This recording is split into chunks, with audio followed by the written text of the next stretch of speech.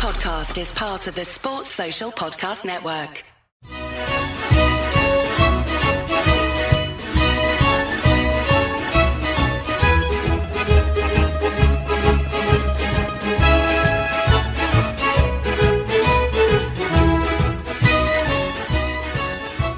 Hello and welcome to another edition of the Forza Napoli podcast. This is a podcast all about Napoli, of course, but you don't have to be a Napoli fan to enjoy it. If you're a Serie A fan, if you're a football fan, looking for the inside scoop on all things Napoli, this is the place to be. I'm your host, Joe Fischetti. Thank you, as always, for listening. This is our Atalanta preview episode, and I am joined by a guest to help me out with that. He is the man behind the Atalanta BC news account on Twitter. Nigel, welcome to Forza Napoli. Hi, Joe. Thank you very much for having me. Good to be here. Yeah, it's a pleasure to have you on. So let's get right into it. And I want to start with some general thoughts on Atalanta's season so far. You're currently 6th in the table with a record of 12 wins, 6 draws, and 7 losses, which amounts to 42 points. That's 5 points behind Roma and Milan. Obviously, there's a whole bunch of teams that are kind of vying for Champions League qualification. It's kind of every week the order seems to change. But I want to ask, is Champions League qualification still sort of the realistic objective, or was it even an objective before the season started? What are your thoughts on what Atalanta's objectives are now? Well, I mean, it's been a little bit of a roller coaster of a season, to be honest, in terms of how we started with the objectives. Last season wasn't so good, so a return to Europe had to be the minimum expectation this year, I think. Whether that was the Conference League, Europa League, or Champions League, it's really, really important, I think, for us to be back in Europe. As the season kind of unfolded, I think probably the biggest thing for us, we had an incredible start. We kind of tailed off around Christmas, and then obviously you had the big points deduction for Juventus. I think without that points deduction, you're talking about Europa League being probably the main priority for us. But that 15-point deduction just brought us right back into play with regards to the Champions League situation. Frustratingly, off the back of that, we've not really capitalised. Recent form's been really bad. January, we scored a bucket load of goals. We scored a handful of goals in February, and March has not been particularly profitable so far. So in terms of where we're at the moment, I think making sure we get European football, but we want to be pushing really, really hard, I think, for that Champions League spot. Whether or not we're capable of doing that in the latter part of the season, time will only tell. Yeah, the question mark really is what will happen to Juventus, because it's starting to look like they might get their 15-point deduction reversed, at least based on the latest reports about the so-called Kovacic paper.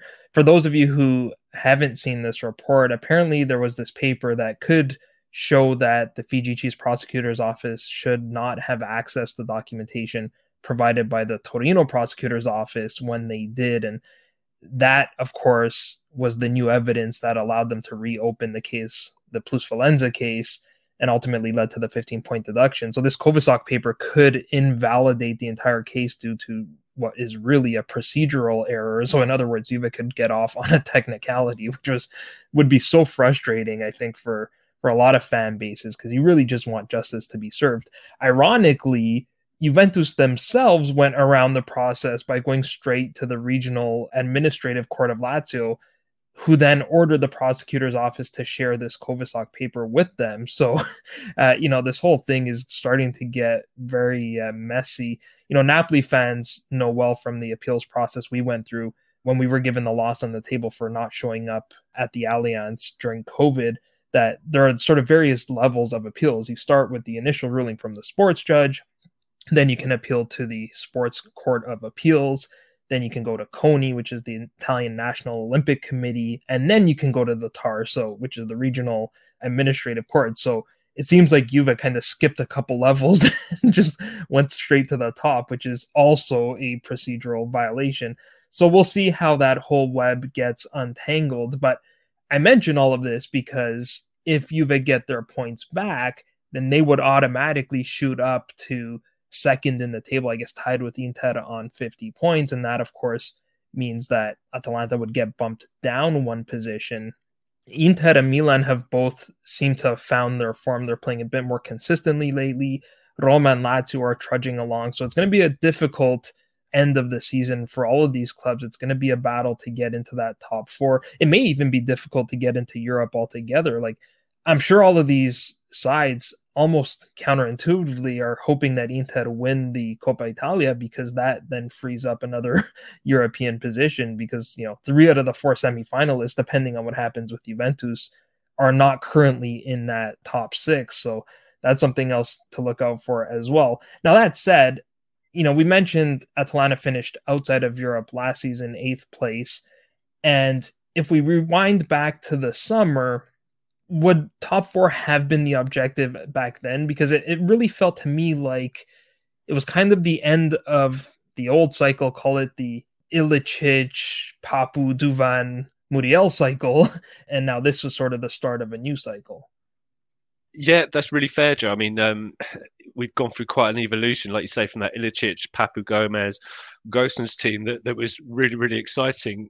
We've got a couple of the guys still in there, like Darun, Jim City, and Toloi, but it's been a lot of change throughout the entire side. During the summer, like I kind of touched on earlier, it was just a return to Europe, I think, was kind of the expectation.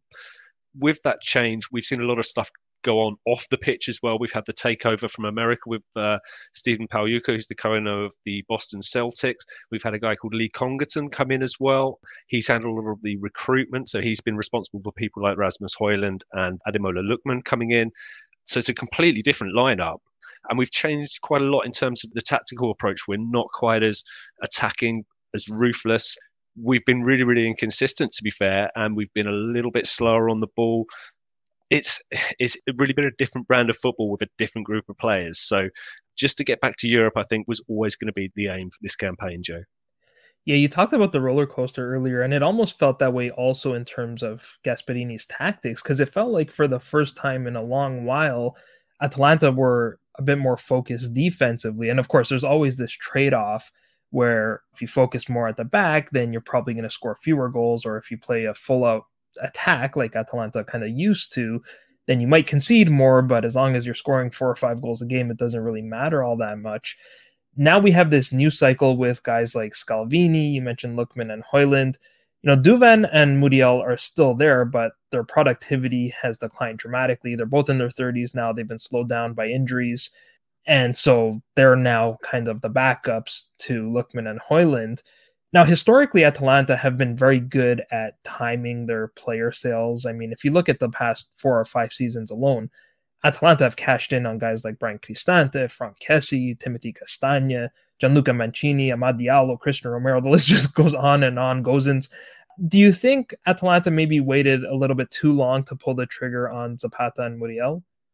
I think from the outside looking in, when you talk about some of the offers that were potentially on the table, so West Ham, Newcastle, Everton, all in and around that kind of 15 to 20 million range. From the outside looking in, I think most people would probably say yes, looking at the form right now of Duvan and the last few months that he's had. But I think if you're within Atalanta, I think that the viewpoint's maybe a little bit different. I still feel he's definitely got something to give. I'm really glad that we haven't accepted the offers for him to depart and go to the Premier League. I still feel this is potentially the best place for him. But that said, he's just one of those guys at the moment that's just lacking that little bit of confidence. If he goes and taps in a little 6-yarder towards the end of the game at the weekend against you guys, you can imagine him going on and having a really strong game the next week and potentially banging in a couple of goals and then a couple of goals the week after. He's a bit of a streaky player in that sense. But ultimately, I'm really pleased we've still got him. Him and Muriel have gone through that kind of very, very similar evolution where they were really, really profitable, really dangerous in that kind of 2020 period. And you could see with Muriel as well last season, just the frustration of just not being involved in the squad and things not going his way. So they've both followed a really similar trajectory, which is quite interesting, from being really, really devastating to really struggling to be involved in the team, really struggling just to find any kind of rhythm and form.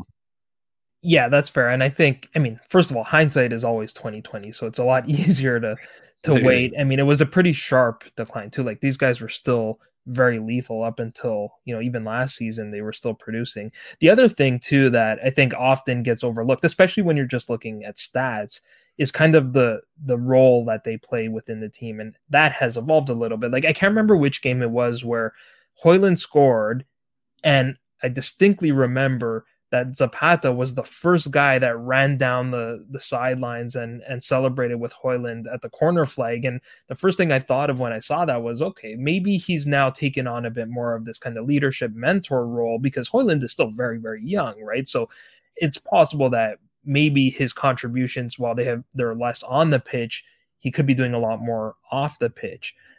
The one thing Atalanta have always continued to do very well is develop players and scout players, even if the leadership might have changed, as you mentioned. The decline of Zapata and Muriel, if we can call it that, at least statistically, has not really been felt all that much because of how well Lookman and Højlund have been this season. How are you feeling about their play, and are you confident that they can be Atalanta's strike duo, at least for the foreseeable future, before people start calling and trying to buy them?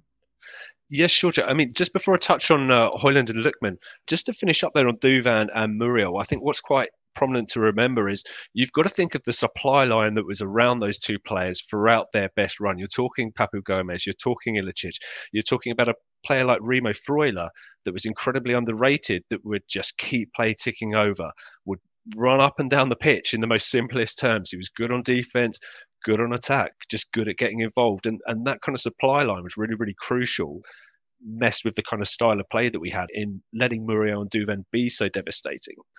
In terms of Lookman and Højlund, they're a really, really interesting combination. Lookman is really, really good on the ball. He's got a turn of pace. He loves the ability to kind of beat a player, and he's technically sound. I saw him playing when he was about 17 years of age, and you could tell instantly he was a good player on the ball. So really, really intrigued to see what he's going to bring to us. I mean, he started the season incredibly well.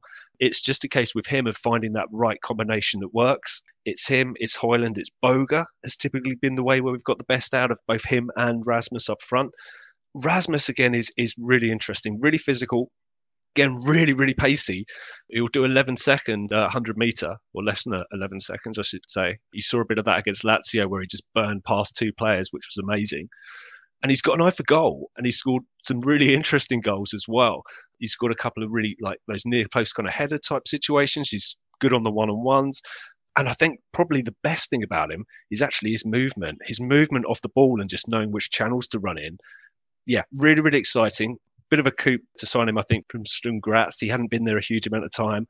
And Lee Congerton, who we mentioned earlier, was really, really prominent in bringing both of those guys in, him and Lookman. So, yeah, really good recruitment. I think we just need to find that combination that's going to work for both of them going forward in terms of just finding a consistent bit of form for everybody and the team, really. Yeah, it's been a great year for African players, for Nigerian players, because obviously Victor Osimhen on Napoli is having the best season of his career. I think we'd be talking even more about Lookman had he not been overshadowed a little bit by Osimhen. He has cooled off a little bit lately, but he hasn't scored, I think, in the last 5 matches, but still third in the league with 12 goals. He was second in the league for a good while, and they think Lautaro just caught up to him over the last few matches.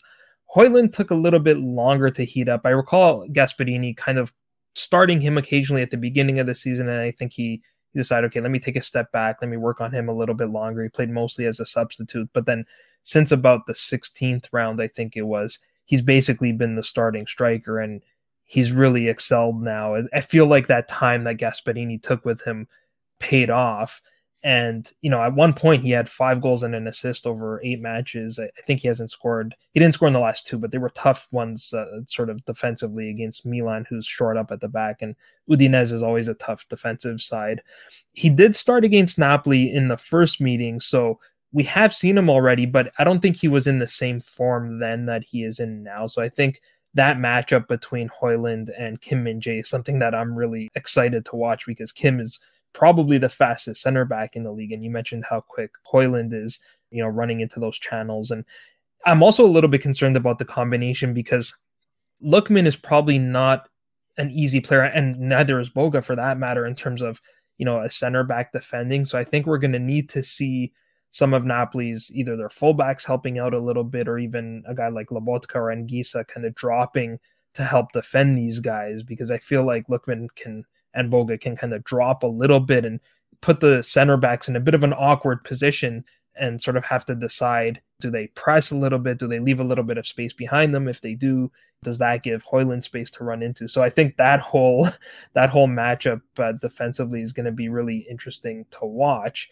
There have been other guys as well that I've enjoyed watching that perhaps haven't played as much, but again, to the point about Atalanta scouting and transfer success, like guys like Ederson, I've been impressed with. Sopi and Ruggetti have played even less, but still seem like they have potential. We might see them play in this match. Now, one of the reasons why Atalanta are where they are on the table is because of their sort of unusual home record, which has been an issue for a couple of seasons now. Atalanta have a record of 5 wins, 3 draws, and 4 losses at home, which is only 9th in the league if we look at the home table. Do you have any theories as to why Atalanta are struggling a little bit at the GWIS? I've got to be honest, Joe, it's such a tricky one to answer. I mean, if we all knew the answer, obviously we'd solve it and we'd do something about it. It's so bizarre. You go back again, we keep talking about 2020 because we were so good, but our home form was really, really good. You think about some of the performances we put in. We absolutely dismantled Milan in the Christmas kit, which was amazing. We had loads of performances like that, and it's so difficult to put something on it. I really wish I could give you like a proper solid answer. I just think it's probably, you look at the evolution of the team, we've gone through a lot of change. You're missing somebody, we mentioned him earlier, Remo Freuler, who just keeps possession and keep things ticking over. I think just that combination of change has made us maybe a little less confident. You've got players like Papu Gomez and Josip Ilicic that wouldn't hesitate to get on the ball and not afraid to do something clever to kind of keep possession or do something exciting to beat a player. We're a very, very different side now. So, like I say, I'd love to give you some kind of genius answer here, Joe, and say that it's down to X, Y, and Z. But it's really, really tricky. It's just inconsistency. We've been inconsistent at home. You look at us beat Salernitana 8-2, and then a couple of months later, we're getting done by Lecce.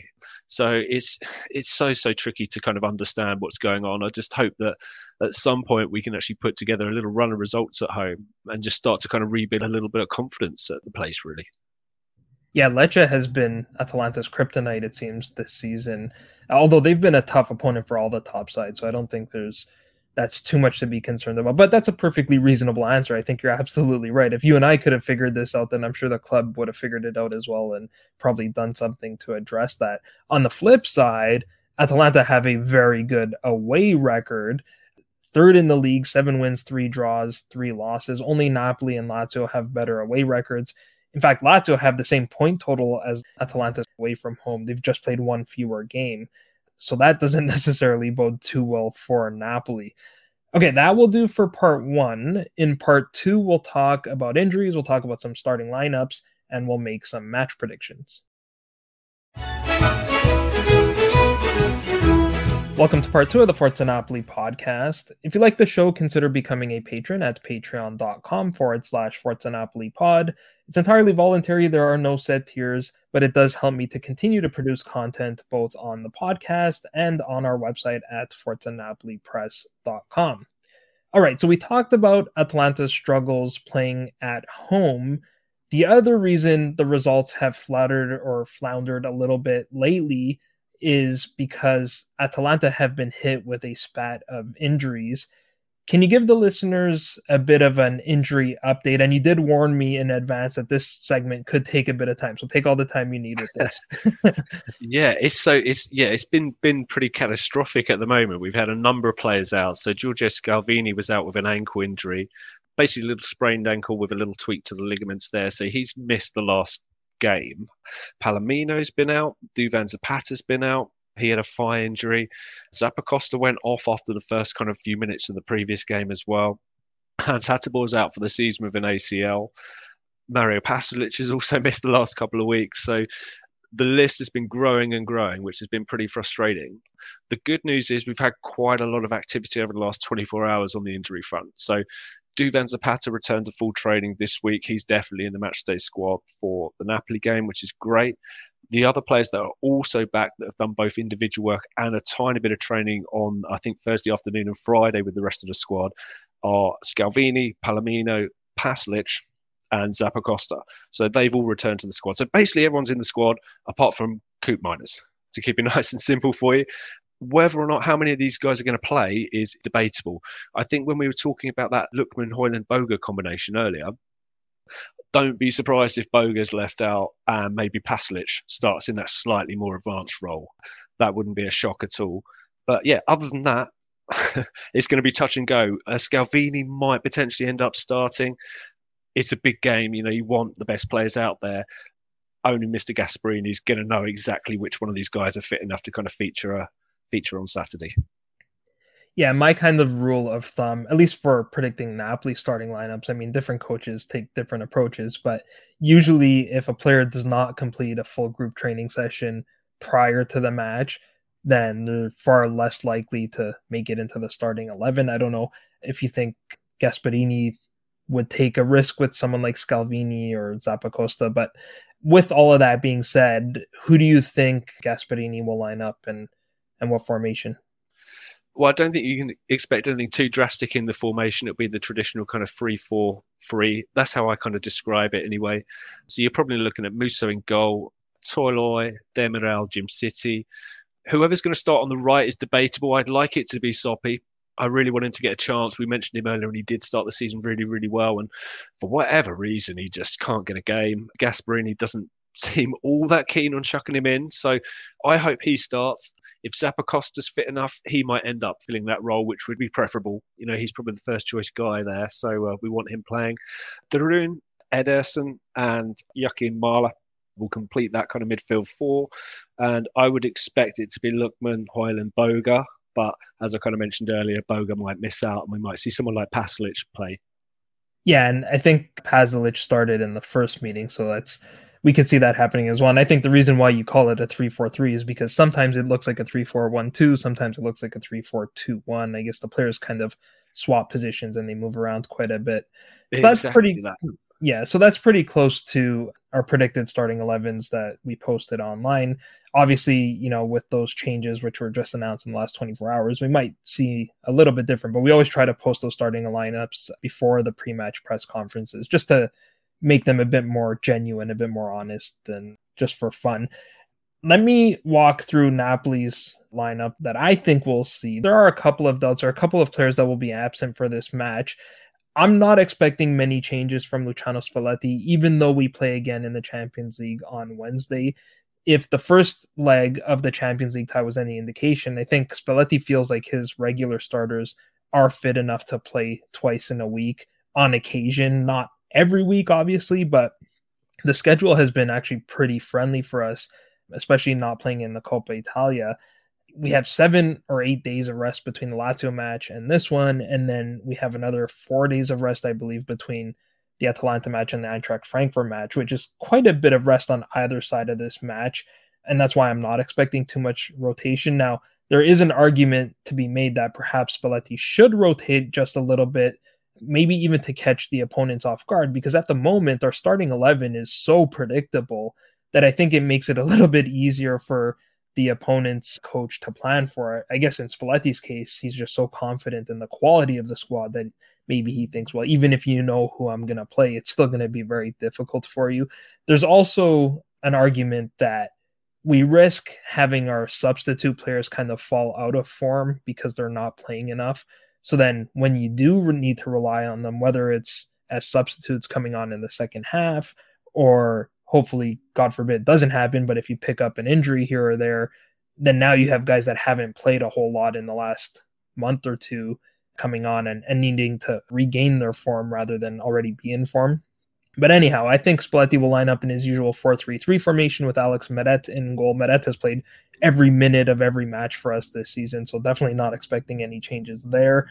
Our back line pretty much picks itself. Amir Rahmani and Kim Min-jae will play at center back, and Giovanni Di Lorenzo and Matthias Oliveira will play at fullback. Oliveira will be playing over Mario Rui, who will be serving the second match of his 2-match suspension after he kicked out at Francesco Caputo in the Empoli match. If there are to be any changes, I suspect that they would be in the midfield. I'm still expecting our preferred trio of Piotr Zielinski, Stanislav Lobotka, and Andre Frank Zambo and Gisa. However, it wouldn't be terribly surprising if one of Elif Elmas or Tengi Ndombele started over Zielinski or Ngisa respectively. I don't think Spalletti's going to change both players. I think that might be a bit too drastic, but I think he might just change one of them. And if he does, Zielinski is probably the more likely player to get the rest, just because Spalletti just never seems to give Anguissa a break for whatever reason. I think, again, he looks at his players, and I think certain players, he has more confidence in their fitness. Up top, we'll see one change, which is Matteo Politano starting over Chucky Lozano. Lozano suffered a muscle resentment, which is one of these weird Italian translation words that I think loosely translates to sprain, and we never know sort of what the grade of the sprain is and how serious it is and how long it'll take for them to recover. But it doesn't sound terribly serious. I think he's expected to be in the squad for the Eintracht Frankfurt match, but I'm almost certain that he won't play in this one.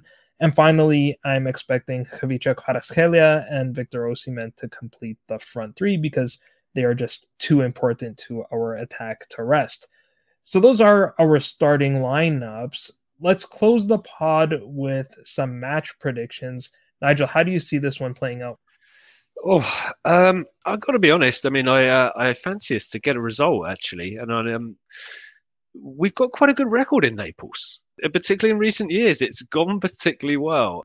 We've had some really exciting games in the Coral Kit last time out. We scored some great goals. That was one of our best performances last season. We've had Caldara, I think, got a couple of goals down in Naples for us. So yeah, we've had some great moments. I fancy us to get a result. I would go with maybe a little 2-1. I'll go for us to get a little 2-1 win. I've got to back the boys. I know you guys got beaten by Lazio as well last time, so I'm just hoping, well, not hoping, I'd quite like you guys to go on and finish the season in style, to be honest, and lift the trophy. But if you are going to teeter, if it is going to crumble, this is probably the point in the season where it's going to start to happen. So if we can get a result, that would be great. Okay, that's totally fair. I'm kind of on the flip side. I'm not terribly optimistic myself, so we're kind of aligned in that regard. I'm going to go with a 2-2 draw, and I'm going to give all the star players a goal. So Kvara, Osimhen, Lookman, Højlund, all the strikers or attacking players, I guess you can say. The reason I'm going with a draw is because I feel like there are just so many conflicting statistics when I look at this match. I mentioned, Atalanta's very strong away record. Napoli happen to have one of the best home records in the league. Only Inter have a better home record. But as you mentioned, we just saw Lazio beat us at the Maradona. In fact, that's why we don't have the best home record in the league anymore, because of that one loss. So it's not impossible that we lose at the Maradona. We also lost to Cremonese at the Maradona in the Coppa Italia. That said, Atalanta do not have a very good record against the top teams this season. I was looking at the results, and there was a draw to Milan, which is totally respectable, but lost to Lazio, lost to Napoli, lost to Inter, draw to Juve. I guess you can kind of debate whether that's a good or bad result. Juve has been an odd team this season, and then another loss to Milan. The only top teams that Atalanta have beat so far this season were Roma and Lazio, 1-0 and 2-0 respectively, but both of those matches were away from home. So again, that home record is something that really concerns me. And then I also wonder how Napoli will cope mentally, both with the loss to Lazio and also with that Champions League match coming up. Will they have an eye on that match and perhaps take their eye off the ball a little bit? If recent history is any indication, Napoli do tend to respond well to losses. After the loss to Inter in the league, we won 8 consecutive league victories. Even if you look at our losses in all competitions, we've responded quite well. After the Liverpool match, we won 3 matches in a row. After the Inter match, we won 2 in a row. And then after that Cremonese loss, we won 7 in a row. The other thing that may affect these players psychologically is that Inter play before this match. They play on Friday. In fact, only in a couple of hours, an hour or so after we're recording this. So I wonder how that result might affect them psychologically as well, if at all. Because if Inter win, then technically heading into this match, the lead would be reduced to 12 points, which starts to feel a lot closer than it was, at 15 points. And I'm sure the northern newspapers would have just an absolute field day if Inter win, just to talk about how the title race is not over and Inter are still alive and all these sorts of things. We only seem to make it on the cover page when something bad happens, like when Lazio beats us. On the other hand, if Inter lose or draw, as unlikely as that may be, I mean, at least it's not in Milan, so that helps a little bit. Then at worst, our lead would be 14 points, so that would take a little bit of the pressure off. So as you can see, there's a whole bunch of different conflicting kind of stats there, and that's why I'm going with a draw. Ironically, this fixture rarely results in a draw, so I guess I'm going a little bit off on a tangent there. It's only happened twice in the last 7.5 seasons, and one of those times was in the Coppa Italia. Anyhow, Nigel, that is all we have time for today, but any final thoughts before we wrap it up? No, I don't think so. I mean, ultimately, if we are to get a result, I just want to see a good performance. Like you said, we've been so inconsistent. The away form has been half decent, so I just want to see a half decent performance. Lots of chances created, and then whatever we get off the back of that, then happy days. But really appreciate you having me on the podcast, Joe. Good to speak to you, and hope you and your listeners really enjoy the remainder of the season. Apart from at the weekend, obviously. Yeah, that's usually the sending off that I get, which is totally fine. I'm very grateful for you taking the time to speak with me today. So thank you so much for that. You can find Nigel on Twitter at AtalantaBC_news. You can find me on Twitter at Joe_Fischetti5, and you can find the podcast on Twitter, Instagram, Facebook, and Patreon at Forza Napoli Pod. If you have a moment, please leave us a rating and or a review on your favorite podcast platform. That always helps us to grow the show. I will be back next week to review this match and to preview the return leg against Eintracht Frankfurt. But until then, I'm Joe Fischetti. Forza Napoli sempre.